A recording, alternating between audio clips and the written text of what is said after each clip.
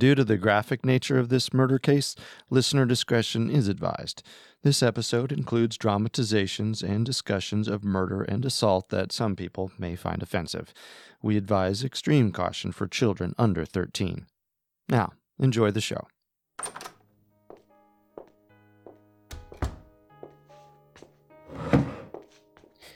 Here's the thing now. You have been in an organization that deals basically with the same type of work that we do. Military intelligence. You know damn well that we work on real close information, on minute detail. Yet you're not filling us in on minute details. And these are the things that we've got to know. We want to know. I don't know why you're doing it. I don't know what your reason is. But I'll tell you right now, it's not good. We're done playing cat and mouse. You have the right to remain silent. Anything you say can and will be used against you in a court of law. You have the right to talk to a lawyer and have him present with you while you are being questioned. If you cannot afford to hire a lawyer, one will be appointed to represent you. You can decide any time to exercise these rights. Do you wish to exercise any of them now? No. I've got nothing to hide.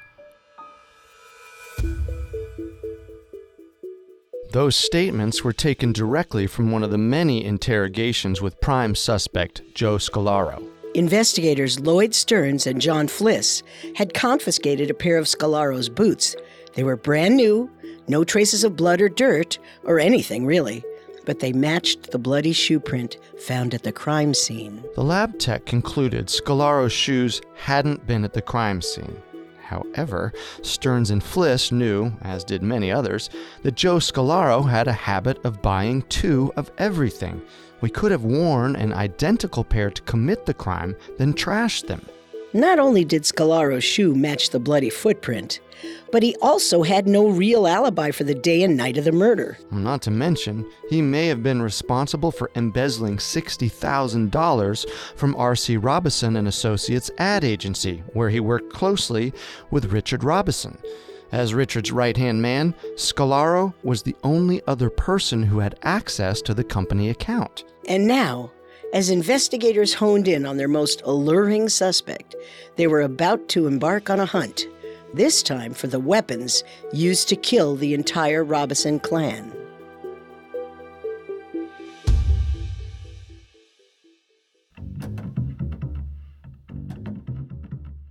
This is Unsolved Murders, True Crime Stories. You're listening to our final episode on the Robison family murder. If you want to hear our investigation into other cold cases, you can listen, subscribe, and write reviews on your favorite podcast directory. You can also listen through our website, parcast.com, spelled Parcast.com. I'm your host, Wenndy McKenzie. And I'm Carter Roy. Now, back to the troubling case of the Robison family murders. The evening of June 25th, 1968. The setting? Somerset cabin built right on Lake Michigan near the town of Hart. The Robison family of 6 was enjoying a night in. Parents Richard and Shirley were relaxing in armchairs, their youngest son Randall beside them.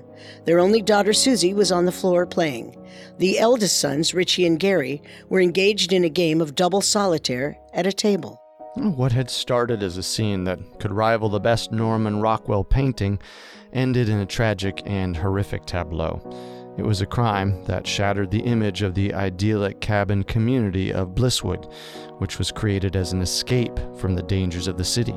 But sadly, the world the Robisons thought they had left behind came crashing into the world they hoped to enjoy. And people needed to know why. Because if peace and safety were no longer a guarantee, Blisswood and the town of Hart no longer promised the perfect getaway or the secure community that it was known for. And so, lead detective Stearns and Flis were on a mission.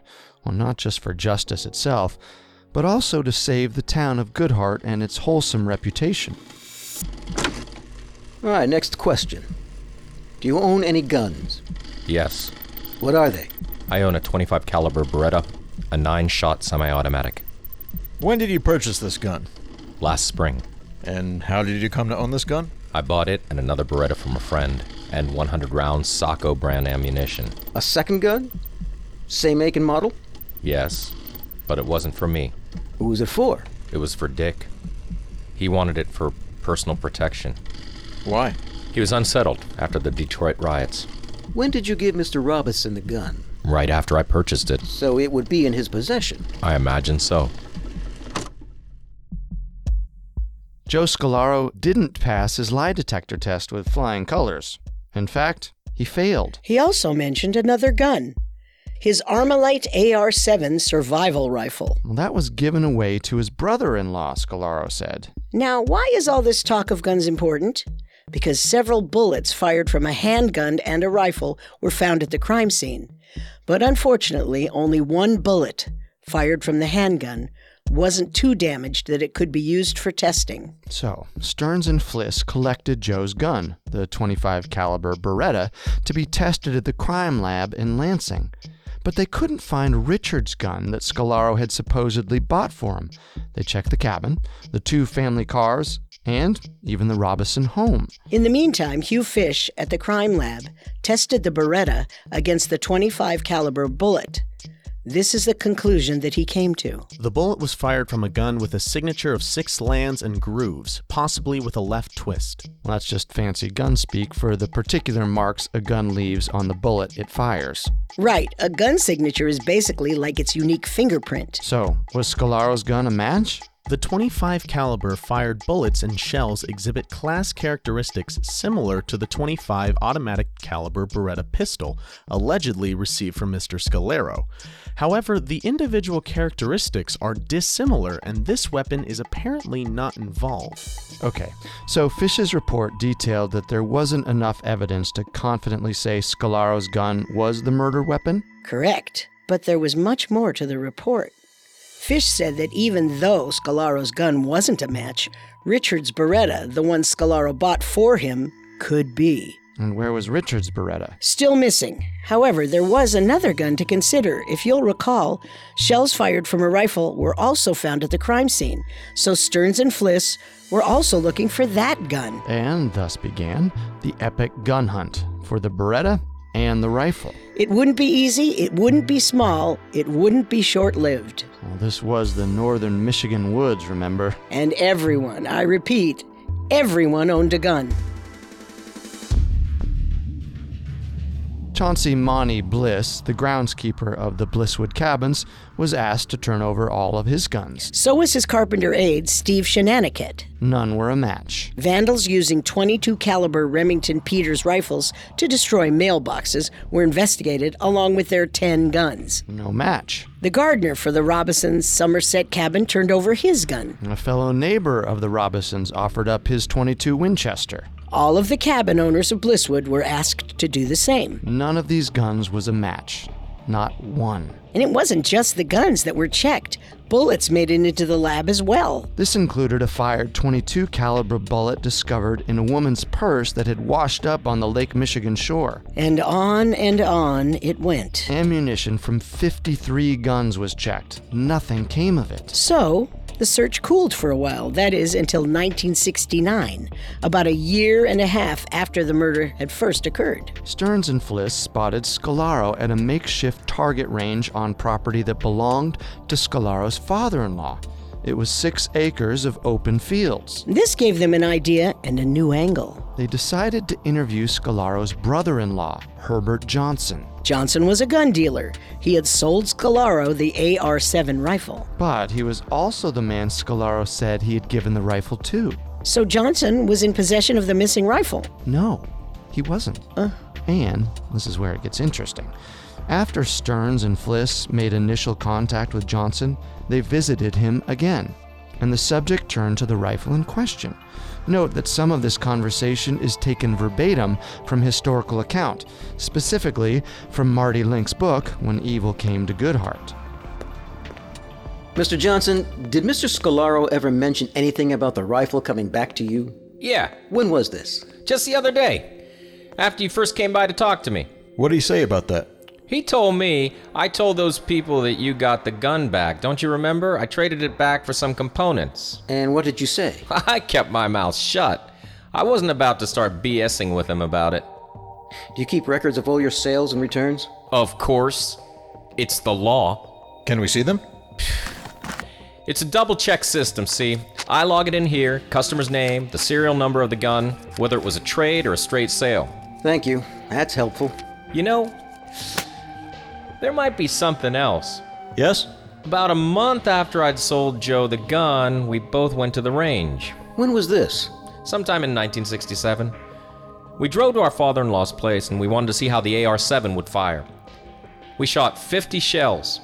It fired pretty good. Do you think the brass might still be there? Oh, it would definitely be there, but it'd probably be a job finding it. Would you be willing to show us?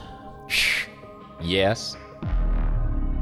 And so, on November 12th and 13th of 1969, Stearns and Flis began their arduous search through the calf-high grass of the outdoor range. They marked off sections to hone their search and went over the ground with a metal detector. All in all, the men found 21 shell casings that seemed to have been shot from an AR-7. The next morning, Stearns delivered them all to the crime lab. A few days later, the results were in. At least 5 of the shells found in the field were fired from the same weapon as the .22 caliber shells from the crime scene. Bingo. There was the link to Joe Scolaro. The icing on the cake. Now it was time to procure an arrest warrant for Scolaro. But before that, Stearns and Flis would have to craft a report, one that would hopefully convince Emmett County Prosecutor Donald Noggle and Attorney General Frank Kelly to grant that warrant. This also would be an uphill battle. Our story will continue in a moment after a brief message. On Unsolved Murders, we explore the facts of real-life true crime cold cases. But if you're looking for more true crime cases with a bit of a twist, you should check out the Parcast original Female Criminals. When you think of a criminal, what do you picture? You picture a murderer, a gangster, a thief. Well, I bet you didn't think it could be the mother around the corner, or the little old lady next door. Female Criminals investigates the lives of the world's most notorious female felons and explores the stories behind their dangerous crimes. These criminals come in every form, from serial killers and assassins to bank robbers and drug lords. Female Criminals is like a mystery and crime documentary rolled into one. New episodes premiere every Wednesday. Follow Female Criminals free on Spotify or wherever you get your podcasts. And now, back to Unsolved Murders. The men put together a 300-page document including all the details of the case, lab and autopsy reports, ballistics results, polygraph tests, and interviews. Stearns and Flis delivered it by hand the week leading up to the Christmas holiday. It sat on Prosecutor Donald Noggle's desk for weeks. When he and Attorney General Frank Kelly got around to reading it, they called for a meeting with Stearns and Flis and several other state officers. As the report documents, Mr. Scolaro has failed 3 lie detector tests, he is not able to account for 11 hours the day of the murders, and he had strong financial motive. He also knew where the Robison cabin was located. And as I'm sure you've asserted, the gun evidence is quite strong. According to Herbert Johnson's records, Scolaro never returned the rifle, which means he must have it or know where it is. The rifle is believed to be one of the murder weapons. That's all well and good, but this is much too circumstantial. What this report doesn't do is place Mr. Scolaro at the crime scene at the time of the murders. We need that or an actual confession from Mr. Scolaro. I agree with Donald. Issuing a warrant at this juncture would be premature. Premature? With all that evidence? It seems crazy, doesn't it? In fact, more than once, police corruption has been blamed for this decision to hold off on an arrest warrant. Well, another theory is that there wasn't enough money in the Emmett County budget to afford to prosecute against anyone at the time. Who knows what the real reason was? But one thing was certain. Stearns and Flis weren't happy. They had pored over evidence for over a year and a half of investigative work to produce a thorough and coherent report, only to have it be dismissed by the higher-ups. And so, while the crusade against Joe Scolaro seemed to hit a road bump, Stearns and Flis attempted another angle in their investigation. They looked deeper into victim Richard Robison's life. What they found was quite mystifying. First of all, associates of Richard described him in similar and surprising ways. He had like a split personality. He was kind of a tyrant. How would you describe Mr. Robison? Brilliant, very magnetic, and he was very sincere in his religious faith. He also went through several secretaries in the years he ran the ad agency. The turnover was frequent. There were rumors that he had engaged in a few affairs with some of these women. One of these was Wanda Hensley. She worked for Richard from 1963 to 1965, much longer than his previous secretaries. He had made several strange and awkward advances. I rebuffed them all. What kind of advances? He'd ask me to stay late after everyone else in the office had left. He'd invite me into his office and lock the door. He'd ask me all kinds of questions. Questions about what? My sex life.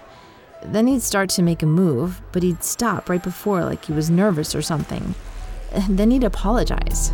Wanda eventually married a much older man who was known to be jealous and possessive of her. Could Wanda's husband have known about her boss's sexual advances and taken his anger out on Richard and his entire family because of it? There doesn't seem to be much evidence that would support that idea, but it is interesting to note. While Richard carried around the secret of his late-night meeting with Wanda, there was another, much more puzzling secret he kept close to the chest. Literally, after Richard's death, coroners found a peculiar object on a chain around his neck, a gold medallion with an image of St. Christopher. But it was the inscription on the back that would prove the most intriguing. It read, "Richard, to my chosen son and heir, God bless you, Roebert." Just to be clear, that's Roebert, spelled R-O-E-B-E-R-T, not Robert. Such an odd name.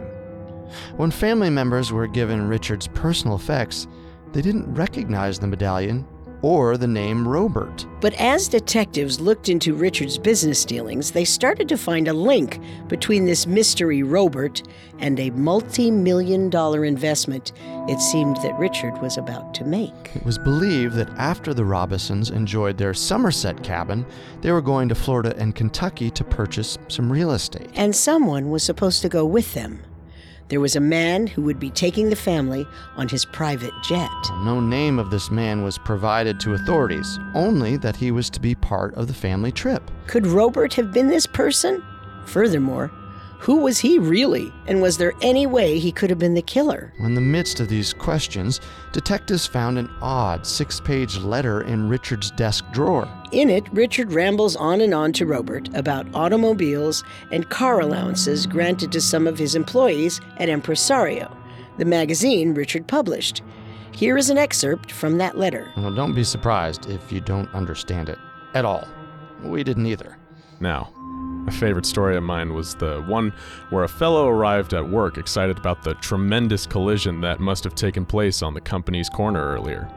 No one was aware of it, but he insisted a Mustang and a Thunderbird had to have hit head-on because there were feathers and horse manure all over the place. Now, it should prove in the future most interesting to see whether we have a similar mess strewn about the halls of Ola Presario via Ted the Mustang and Ernie the Thunderbird. It will be interesting to see if Wonderful Steamboat has a keen sense of smell. It seems that Richard was using the cars as a metaphor, but still, we just can't crack it. Richard ends the letter by saying, I'm looking forward with great anticipation and love to the day when we finally meet. Soon, I hope. Always, your son, Richard. The letter was addressed to Roebert. What's so strange is that Richard's father was actually named Ross Robison. So what could this mean? Unfortunately, detectives were left wondering, and they also began to question Richard's sanity. Could he have concocted this Roebert character up in his mind and have actually written to a non-existent person? And could he have even inscribed the St. Christopher medallion himself, pretending it was from his so-called father? Years later, investigators found out that Richard had been adopted as an infant, so Roebert may have actually been the biological father he tracked down, or the father that he created out of desperation and possible psychosis. But it seems we'll never know. Just another odd piece in this puzzling mosaic. And it was about to get stranger.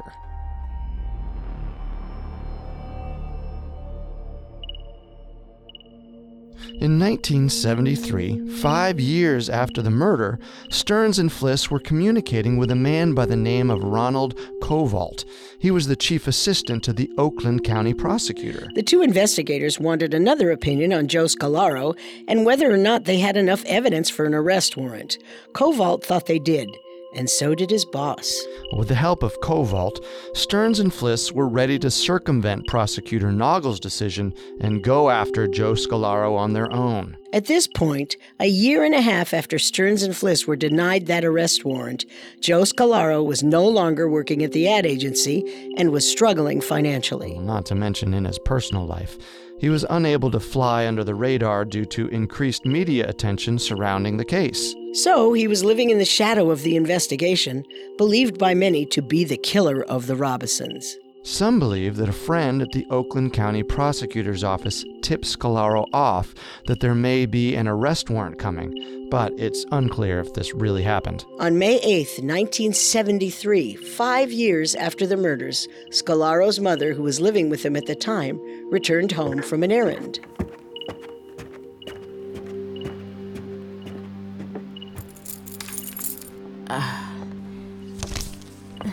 What?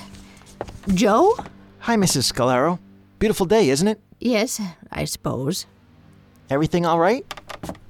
It's just this note right here on the door. It's from Joe. Let me see.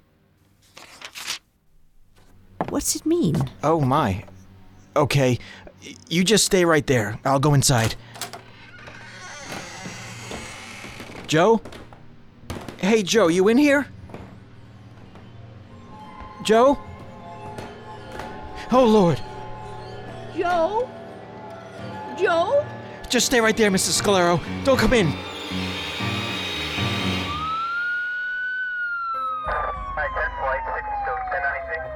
The note posted to the door read, "Mother, don't you come in. I will already be dead. Please have someone else come in and you call the police or whatever. Signed, Joe." Scolaro's body was found in his office. He was slumped over at his desk. A bullet had gone through his right temple, out his left, and into a glass picture on the wall. Scolaro had used his .25 caliber Beretta to commit suicide. He was 37. When officers reported to the scene, they found another note. This one was much more detailed. Mother, where do I start? I am a liar, cheat, phony. I owe everybody you can think of. I've made poor investments, and in some cases, no investments at all. I love you dearly, but living only causes you more heartache. I know I'm sick, but seeking help isn't going to help the people I've hurt. I just can't help myself. Please understand. Love, Joe. P.S. I had nothing to do with the Robisons. I'm a cheat, but not a murderer. I'm sick and scared. God and everyone, please forgive me. I hope my family will understand. Well, this note was heavily analyzed. Joe's reference to his poor investments led authorities to review Scolaro's finances. It seemed he had several unpaid debts. But there are really just two significant parts of this letter. The first is that Scolaro says he was not responsible for the killing of the Robisons. The other is that he admits to being a liar and a phony. Right. His opening statement basically negates his statement of innocence. And potentially everything he wrote in that letter. If you admit to being a liar, anything you then say could be interpreted as just that, a lie. And that is the paradox of Joe's suicide note. It is said that the day Joe Scolaro put a bullet in his head is the day the Robison family case was solved. He was the prime suspect, after all, and he may have killed himself because he felt the cops closing in. Or he may have been so overwhelmed by the media attention and the case itself that he felt he had no choice but to end his life. It's not necessarily an admission of guilt. Well, that's true, and yet it's very suggestive of guilt. Well, with the prime suspect dead, the case was temporarily halted, but never completely stopped. In fact, another suspect emerged, and this suspect was already incarcerated for murder. We'll return to our story in just a moment from the Parcast Network. Now, the story continues.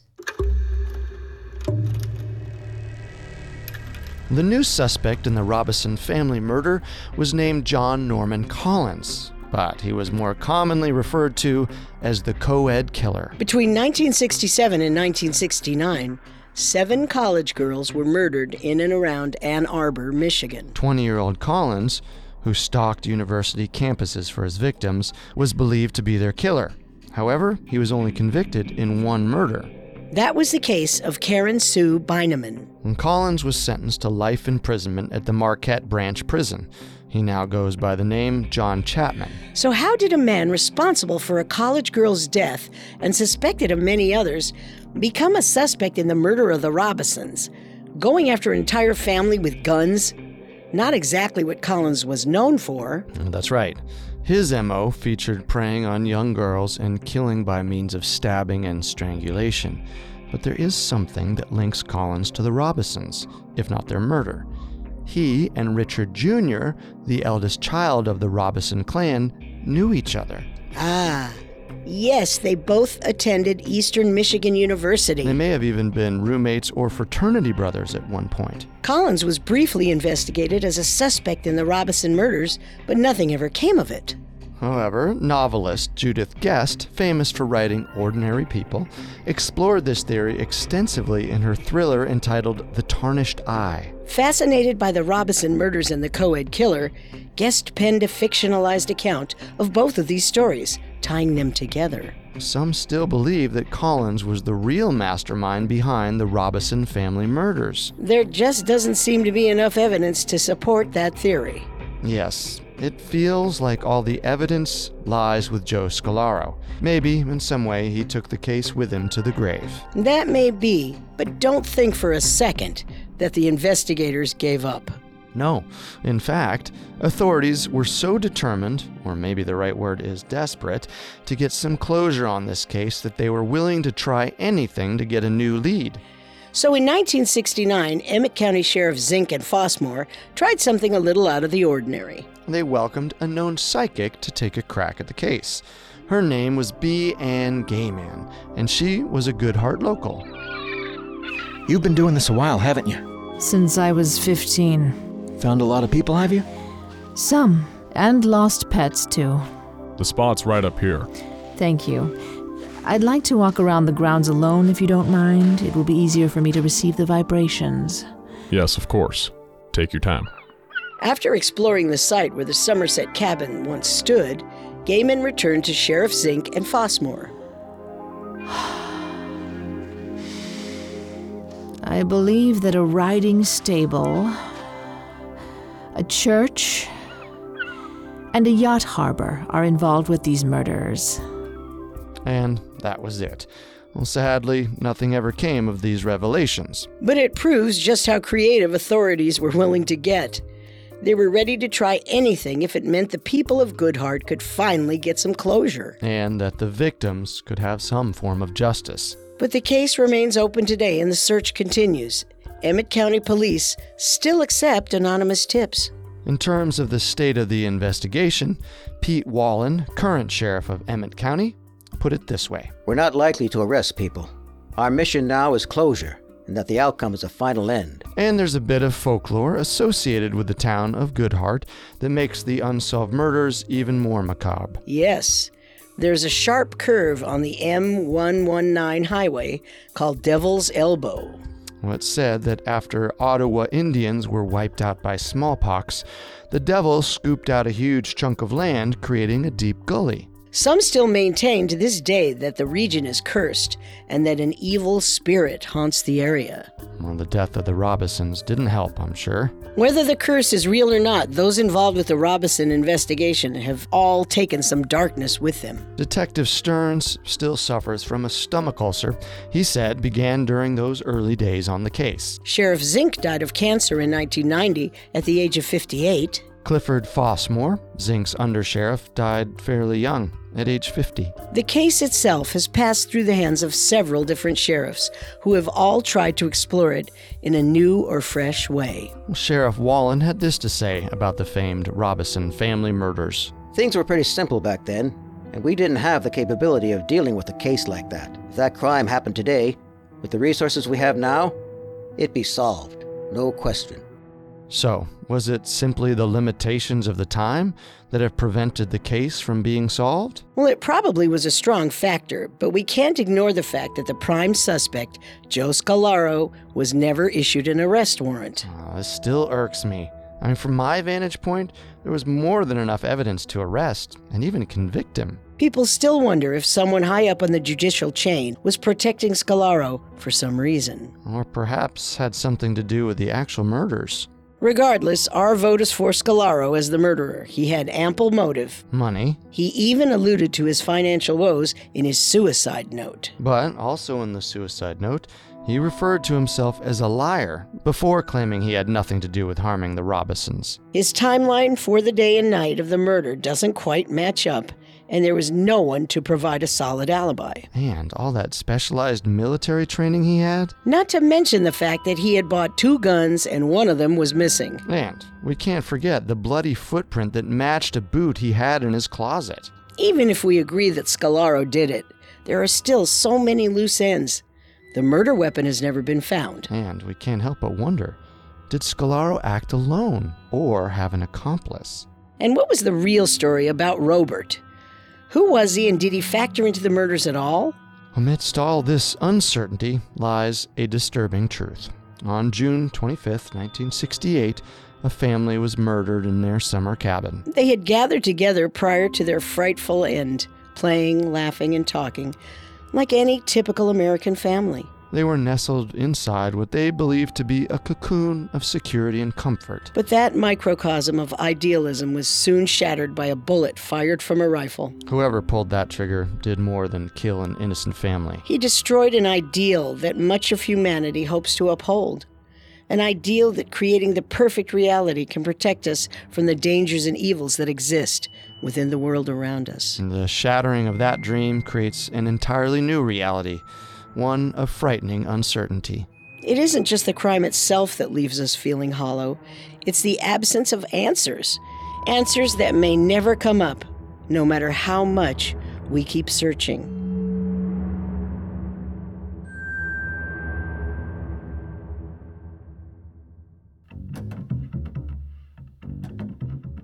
Don't forget to subscribe to Unsolved Murders on iTunes, Google Play, SoundCloud, Stitcher, or any other podcast directory. If you like what you hear, leave a 5-star review or tell us what you think on Facebook or Twitter at Parcast Network.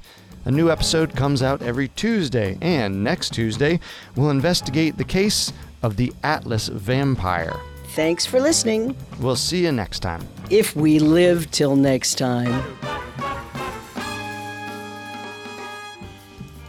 Unsolved Murders True Crime Stories was created by Max Cutler, is a production of Cutler Media, and is a part of the Parcast Network.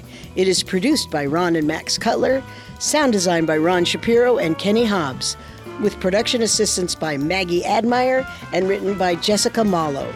Unsolved Murders True Crime Stories stars Carter Roy and Wenndy McKenzie. The amazing cast of voice actors includes, by alphabetical order, Mike Capozzi, Nicholas Massou, Manu Narayan, Steve Pinto, and Vanessa Richardson.